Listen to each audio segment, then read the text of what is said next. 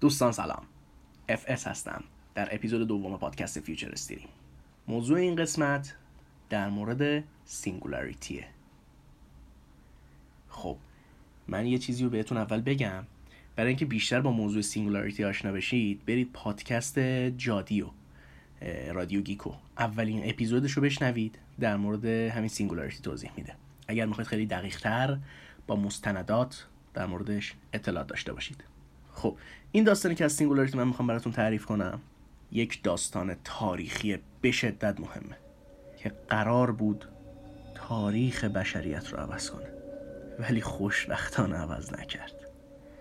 توی سال 2026 یک اتفاق خیلی ناجور افتاد که خیلیا مردن، خیلیا بدبخت شدن، خیلیا داستان غم انگیزی بود. پدر من همیشه از اون داستان تعریف میکرد، از جذابیتاش برام میگفت، از وحشتاش برام میگفت.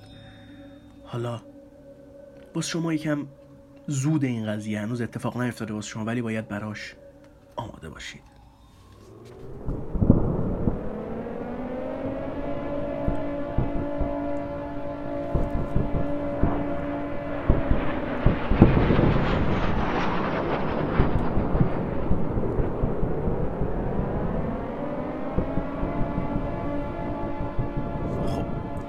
دوستان من یکم قبل از اینکه به سینگولاریتی بپردازم یکم از اتفاقایی که الان داره میفته بگم.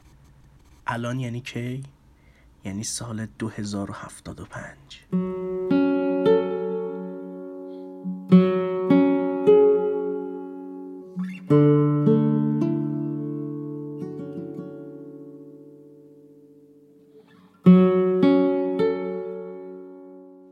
این موضوعاتمونم که در مورد فیلم ها قرار بود صحبت کنیم، توی توییترمون اعلام کرده بودم و یکم خب در مورد تکنولوژی و شرکت های بزرگ و اینا هم صحبت میکنیم.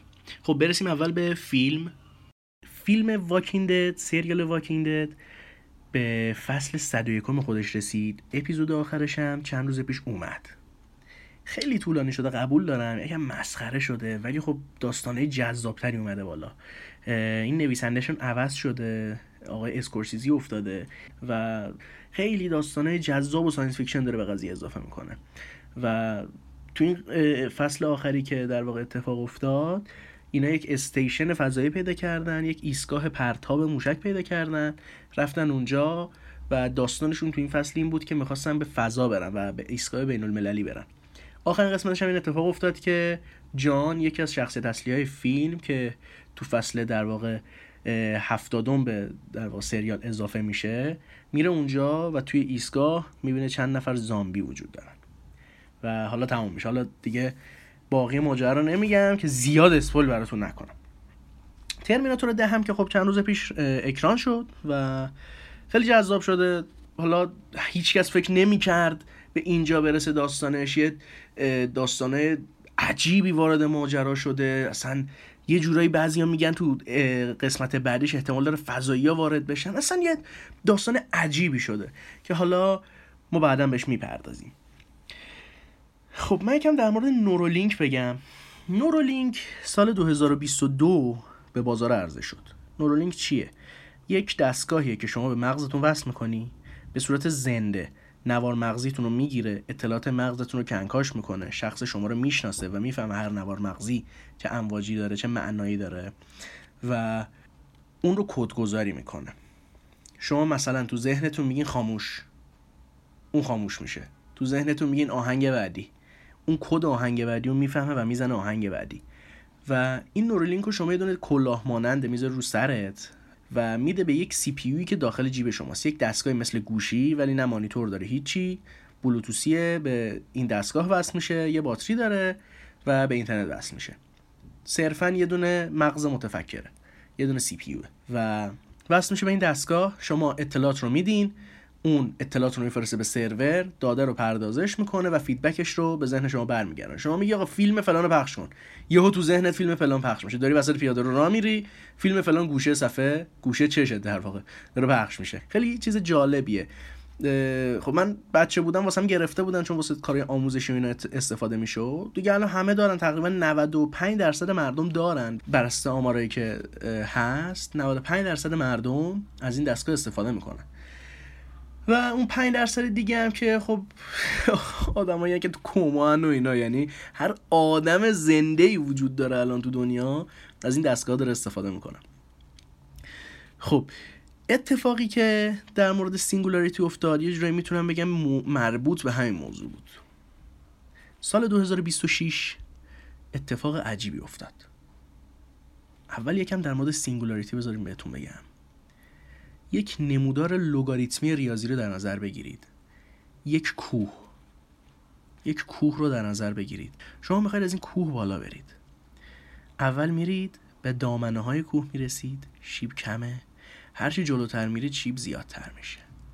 هی باید برید، هی میرید، شیبم همینجوری رفته زیادتر میشه. نه اینکه یک واحد اضافه بشه ها، به توان 2 واحد اضافه میشه. یعنی اول 2 تا اضافه میشه، بعد 4 تا اضافه میشه، بعد 8 تا اضافه میشه، بعد 16 تا اضافه میشه، همینجوری میره بالا. و شما به یه جایی میرسید که شیب انقدر یهو زیاد میشه که انگار جلوی یک دیوار راست وایسادید. به این نقطه میگن سینگولاریتی. یعنی در عرض 1 سانتیمتر شیبتون 100 برابر میشه. ارتفاعی که باید ازش برید بالا 1000 برابر میشه. این مفهوم سینگولاریتیه. جایی که انقدر شیب زیاد میشه که دیگه شما نمیتونی بعد از خودت رو پیش بینی کنی. شما دیگه از اون علم اونجا سر در نمیاری. انقدر اونجا پیچیده میشه که شما نمیفهمی چه اتفاقایی داره میفته. سال 2026 همین اتفاق افتاد. تو سال 2026 تعداد شرکت‌های دانش بنیان و شرکت‌های کارآفرینی که تو دنیا طرح ثبت اختراع می‌کردن رسید به تعداد نصف آدم‌های دنیا. یعنی هر آدم یکی در میون یه دونه شرکت داشت و اگرم نداشت توی شرکتی که عضو بود. اتفاق خیلی عجیبی بود. یعنی هر کی از راه میرسید یه اختراعی میکرد، هر کی از راه میرسید یه طرحی میزد. تو سال 2024 یک هوش مصنوعی عرضه شد به نام آلفا. هوش مصنوعی آلفا که توسط آلفا کمپانی عرضه شد، هوش مصنوعی به شدت قدرتمندی بود. این هوش مصنوعی قدرتش توی پردازش ساختن بود. یعنی چی؟ یعنی شما بهش دستور میدی، میگی یه دونه خودرو برای من بساز. این هوش مصنوعی شروع میکنه ساختن اون خودرو. از شما میپرسه چه ویژگی‌هایی داشته باشه. شما میگی وزنش انقدر باشه، انقدر قدرت داشته باشه، انقدر سرعت داشته باشه. اون خودش همه شبیه سازی ها رو تنهایی انجام میده با هزینه کاملا اندک. این اتفاق که افتاد، مردم رجوع کردن به این نرم افزار. $2000 میدادن و این نرم افزار رو میخریدن. این هوش مصنوعی رو میخریدن. کار به جایی رسید که هر کی هر طراحی میخواست بکنه از این نرم افزار استفاده میکرد. کارگری کردن دیگه بی‌معنا شد تو اون سال. یعنی کسی دیگه نمیرفت کاری کنه. هر کسی به فکر این بود خودش اون چیزی رو که دلش میخواد طراحی کنه، خودش اون چیزی رو که دلش میخواد داشته باشه. دیگه نیازی نبود کاراشو بده یه نفر دیگه انجام بده، چون به اون کامپیوتر میگفت و اون کامپیوتر همه کارا رو خودش انجام میداد. همه محاسبات و همه یادگیری ها رو، همه جمع‌آوری اطلاعات و همه فیدبک ها رو، همه رو. و جوری شد که دیگه کاری تو دنیا وجود نداشت. همه باید کارآفرین میشدن. تنها کار دنیا شده بود کارآفرینی. تا سال 2025 همینجوری پیش رفت. دولت ها اومدن یک سری خدماتی رو به مردم عرضه کردن. خب من بذارید یک توضیح اینجا داخل پرانتز بدم. ببینید اقتصاد دنیا از سال 2010 به بعد به طرز شگفت انگیزی خوب شد که میتونم به راحتی بگم دیگه از اون به بعد نیازی نبود مردم کار کنن. مردم تو جهان اول. و این نکته هم بگم کشورها و مردم و کمپانی ها از سال 2010 به بعد توانایی اینو داشتن ولی دولت‌ها نمیتونستن. چرا؟ چون یه سری آموزش‌ها باید داده میشد، یه سری آموزش‌ها باید میومد تو مدارس داده میشد و بعدش مردم میدونستن چیکار کنن. تا سال 2015 اینا کسی نمیدونست که خیلی از کارا رو میتونه با کامپیوتر انجام بده. تو همین ایران خودمون خیلی از چیزا سیستماتیک نبود. حالا تو آمریکا و چه میدونم کشورهای پیشرفته چرا اینطوری بود، ولی خیلی هم بازم انجام نمیدادن. سال 2023 یه نسلی وارد بازار کار شد که تقریبا بین سال 2000 تا 2005 به دنیا اومده بودن و 2023 وارد بازار کار شده بودن و به سن کار رسیده بودن و میدونستن چجوری از تکنولوژی استفاده کنن. سیستم های گوگل، پلتفرم های گوگل و اپل و مایکروسافت و اینا هم چنان خوب پیش رفت که دیگه کسی نیاز نبود خیلی کارا رو با دست انجام بده، ورق بازی کنه. همه چی با کامپیوتر بود، همه چی. ولی خب میگم تا سال 2023 این اتفاق نیفتاد. 2023 یهو دولت‌ها دیدن دیگه نیازی نیست مردم باشن، نیازی نیست کسی کار کنه، همه میتونن تو خونهشون بشینن پای کامپیوترشون، اونجا اتاق کنفرانس داشته باشن به صورت مجازی، اونجا با بقیه صحبت کنن، با همکارشون صحبت کنن، دیگه محدودیت زمان و مکان نداشته باشن. برگردیم به موضوع اصلیمون. تصور کنید دنیا رو دیگه کسی نیاز نیست کار بکنه، هر کی هر چی دلش میخواد میتونه داشته باشه. یه آدم جانی رو فرض کنید میخواد تفنگ بسازه، راحت میسازه. یه آدم دکتر رو تصور کنید یه دونه دستگاه میخواد بسازه، یک گوش مصنوعی میخواد بسازه، پرینتر 3 بعدی رو میذاره داخل خونهش، مواد اولیه رو میگیره از آمازون، کشت سلولی رو انجام میده توسط سلولای بنیادی و میزنه یک گوش پرینت میکنه، میذاره باندپیچی میکنه، بخیه میزنه، تمام. آقا شما یه دونه مانیتور میخوای دیگه نمیخری، زنگ میزنی آمازون، زنگ میزنی، خب به اصطلاح دارم میگم، ولی میری تو سایت آمازون، مواد اولیه یه دونه مانیتور مثلا 40 اینچ رو سفارش میدی، مواد اولیه‌اش میاد، میریزی تو پرینترتون رو پرینت میکنه، بعد 1 ساعت میدتش بیرون. مانیتور شما حاضر است. این دنیایی رو که براتون تصویر سازی کردم توی ذهنتون کاملا خوب تجسم کنید، خودتون رو توی اون دنیا قرار بدید، ببینید چه آپشنایی جلو دستتون هست، ببینید چه کارهایی میتونید بکنید. هر کاری دلتون بخواد میتونید بکنید. حالا تصور کنید این دنیایی که خیلی از چیزاش داره با سرعت پیش میره، خیلی از چیزا رو ما هنوز تجربه نکردیم و در واقع ما داریم به سمت مسیرهایی میریم که واسمون کاملا ناشناخته‌ان. مسیرهایی که قبلا ما میرفتیم شاید 100,000 سال پیش، چه میدونم 50,000 سال پیش، مسیرهای زمینی بودن، مسیرهای فیزیکی بودند، مسیرهای علمی این چنینی نبودند. تو اون دوران چنان آپشن‌های جلو دست انسان‌ها قرار میگیره که ما بخوایم شرایط و احتمالاتی که به وجود میاد رو در نظر بگیریم، میلیاردها میلیارد شرایط به وجود میاد. یعنی فقط بیایم شرایط قانونی رو در نظر بگیریم، ما هزاران دستگاه، میلیون‌ها دستگاه، میلیاردها گجت و دستگاه داریم که دارن به این دنیا میان و اضافه میشن و راه ما رو دارن راحت‌تر میکنن. و حالا فکر کنید یکی بخواد از اینا سوء استفاده کنه، یا نه فکر کنید یکی میخواد اینا رو باگ زدایی بکنه، تستشون کنه، یا چه میدونم خیلی شرایط امکان داره به وجود بیاد که باعث مشکل بشه یا حتی باعث سود ما بشه به صورت کاملا ناگهانی. ما چه میدونیم؟ ما تا حالا توی مسیر نبودیم. یکی از همین اتفاقات باعث شد که انسان رو به نابودی بره، ولی خیلی شانس آوردیم. تو یک 2026 یک بلک اوتی اتفاق افتاد، همه چراغ ها خاموش شد در سر تا سر دنیا، تمام اینترنت در سر تا سر دنیا قطع شد، تمام نیروگاه ها در سر تا سر جهان خاموش شدن، همه کارخونه ها تعطیل شدن، همه ترافیک ها ثابت شدن، ماشین ها هم برقی بودن. تنها کسی میتونست ماشینشو شارژ کنه که به سلول خورشیدی متصل بود.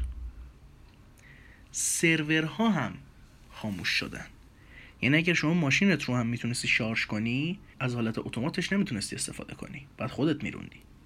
چرا؟ به خاطر اینکه اینترنت قطع بود. سرورها هم میتونستن وصل بشن، ولی انسان‌ها وصلشون نمی‌کردن. فقط و فقط به یک دلیل. یک ویروس وارد دنیای اینترنت شده بود.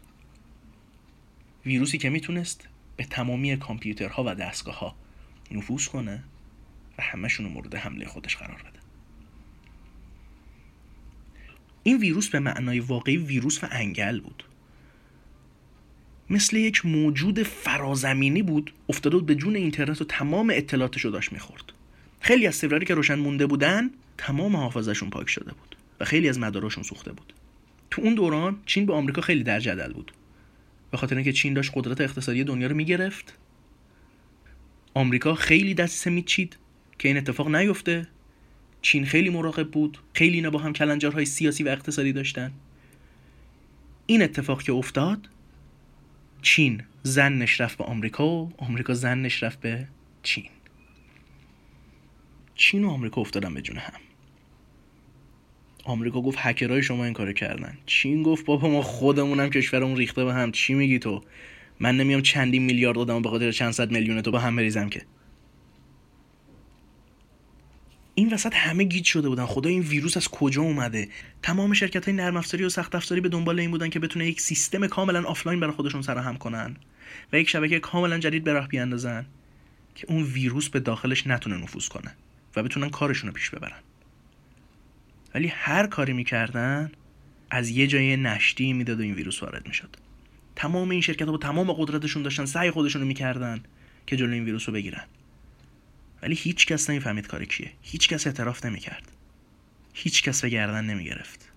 یه سری‌ها گفتن تروریستیه. هیچ کدوم از گروه‌های تروریستی به گردن نگرفتن. این وسط کسی نبود که ضرر نکنه. همه ضرر میکردن. بعد از 6 ماه بلک اوت منبع ویروس پیدا شد.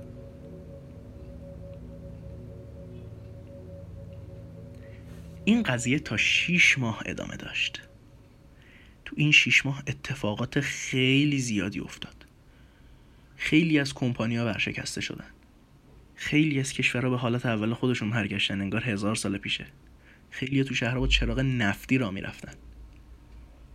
یا اگر هم دستگاه برقی داشتن کاملا از اینترنت قطع بود. خیلی از قطعات اولیه مثل LED، مثل یک ترانزیستور، وقتی میخواست کارخونه‌شون شروع کنه به تولید کردن، خیلی از مراحل اولیه رو نمیتونست انجام بده. باید تلفن نمیتونست با جای تماس بگیره بگه آقا ما این قطعات رو میخوایم واسمون بفرستیم. خیلی از قطعات دیگه نمیتونستن تولید شن. هر چی فروخته میشد، هر کی چراغ داشت، چه میدونم سلول خورشیدی بود، تولید قبل بود. بعد از اینکه سرمنشأ پیدا شد، تمامی نخبه ها و دانشمندان و گنده های کامپیوتر و الکترونیک انگوش به دهن موندن. بین این جنگ و جدل کشورها که یکی میگفت چین، یکی میگفت آمریکا، یکی مینداخت گردن سازمان سیا، یکی مینداخت گردن فلان، این وسط یه سری سناریوهای جالب مطرح شد. یکی از سناریوها این بود که این کار فضاییاست. یکی دیگه از سناریوهای جالب این بود که این کار هوش مصنوعیه. ولی گوگل ادعا کرد هوش مصنوعیشو روونه اینترنت نکرده و دکمه رو نزده. یعنی اگر هوش مصنوعی روشن شده باشه میتونه داستان ترمیناتور اتفاق بیفته. یه سناریو دیگه هم بود که میگفتن یه دونه شرکت تونسته سفر به زمان رو محقق کنه. یه دانشمندی نظریه داد که این میتونه مضرات سفر به آینده رو گذاشته باشه. شاید طرف یک چیزی رو از گذشته حذف کرده یا رفته به آینده یک سری تناقضات زمانی رو به وجود آورده. بعد از 6 ماه سرمنشأ پیدا شد. هیچ کس جرئت نمی‌کرد به سرمنشأ نزدیک بشه. همه ترسیده بودن. سرمنشأ یه جسم کاملا کوچیک بود که کاملا عادی به نظر می‌رسید. در یک آپارتمان وسط گوتنبرگ آلمان. یه چیزی به نام. خب دوستان، این اپیزود دوم پادکست فیوچر استریم بود. امیدوارم خوشتون اومده باشه. دوستان، در هر نرم افزار یا سایتی که این پادکست رو گوش میدید و دانلود میکنید لطفاً اگر خوشتون اومده لایک کنید و اگر نظری دارید حتماً به ما بگید. اونجا نظر رو بنویسید تا ما مطلع بشیم و بتونیم از نظرات سازنده شما استفاده کنیم. اگر هم سابسکرایب نکردید حتما سابسکرایب کنید که اپیزود بعدیمون براتون بیاد. تا اپیزود بعدی، خداحافظ.